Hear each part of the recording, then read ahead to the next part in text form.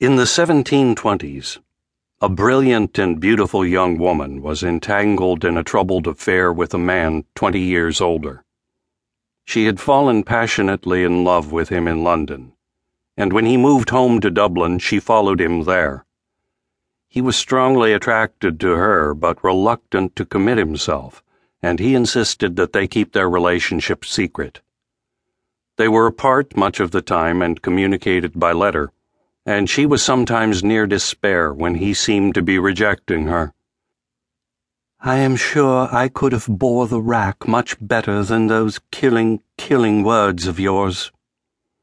At other times, though, he did reply in the way she wanted. "Be assured," he declared, "that no one on earth has ever been loved, honored, esteemed, adored by your friend but yourself." Whenever he wrote like that, she would be joyful. "You are good beyond expression, and I will never quarrel again if I can help it." For a time they met covertly once a week at someone else's house in Dublin. In the letters they had a private code. The man suggested that a stroke thus ... signifies everything that may be said.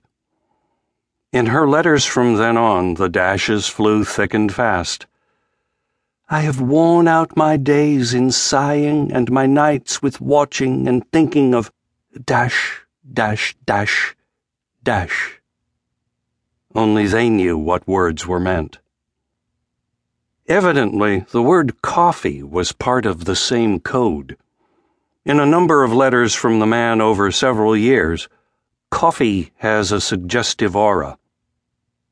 "I wish I were to walk with you 50 times about your garden and then drink your coffee. I drank no coffee since I left you, nor intend till I see you again. There is none worth drinking but yours. Without health you will lose all desire of drinking your coffee."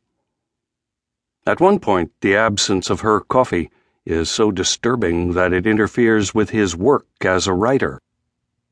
"I am not cheerful enough to write, for I believe coffee once a week is necessary to do that." The man in this strange romantic story was Jonathan Swift, and the book he was trying to write was Gulliver's Travels.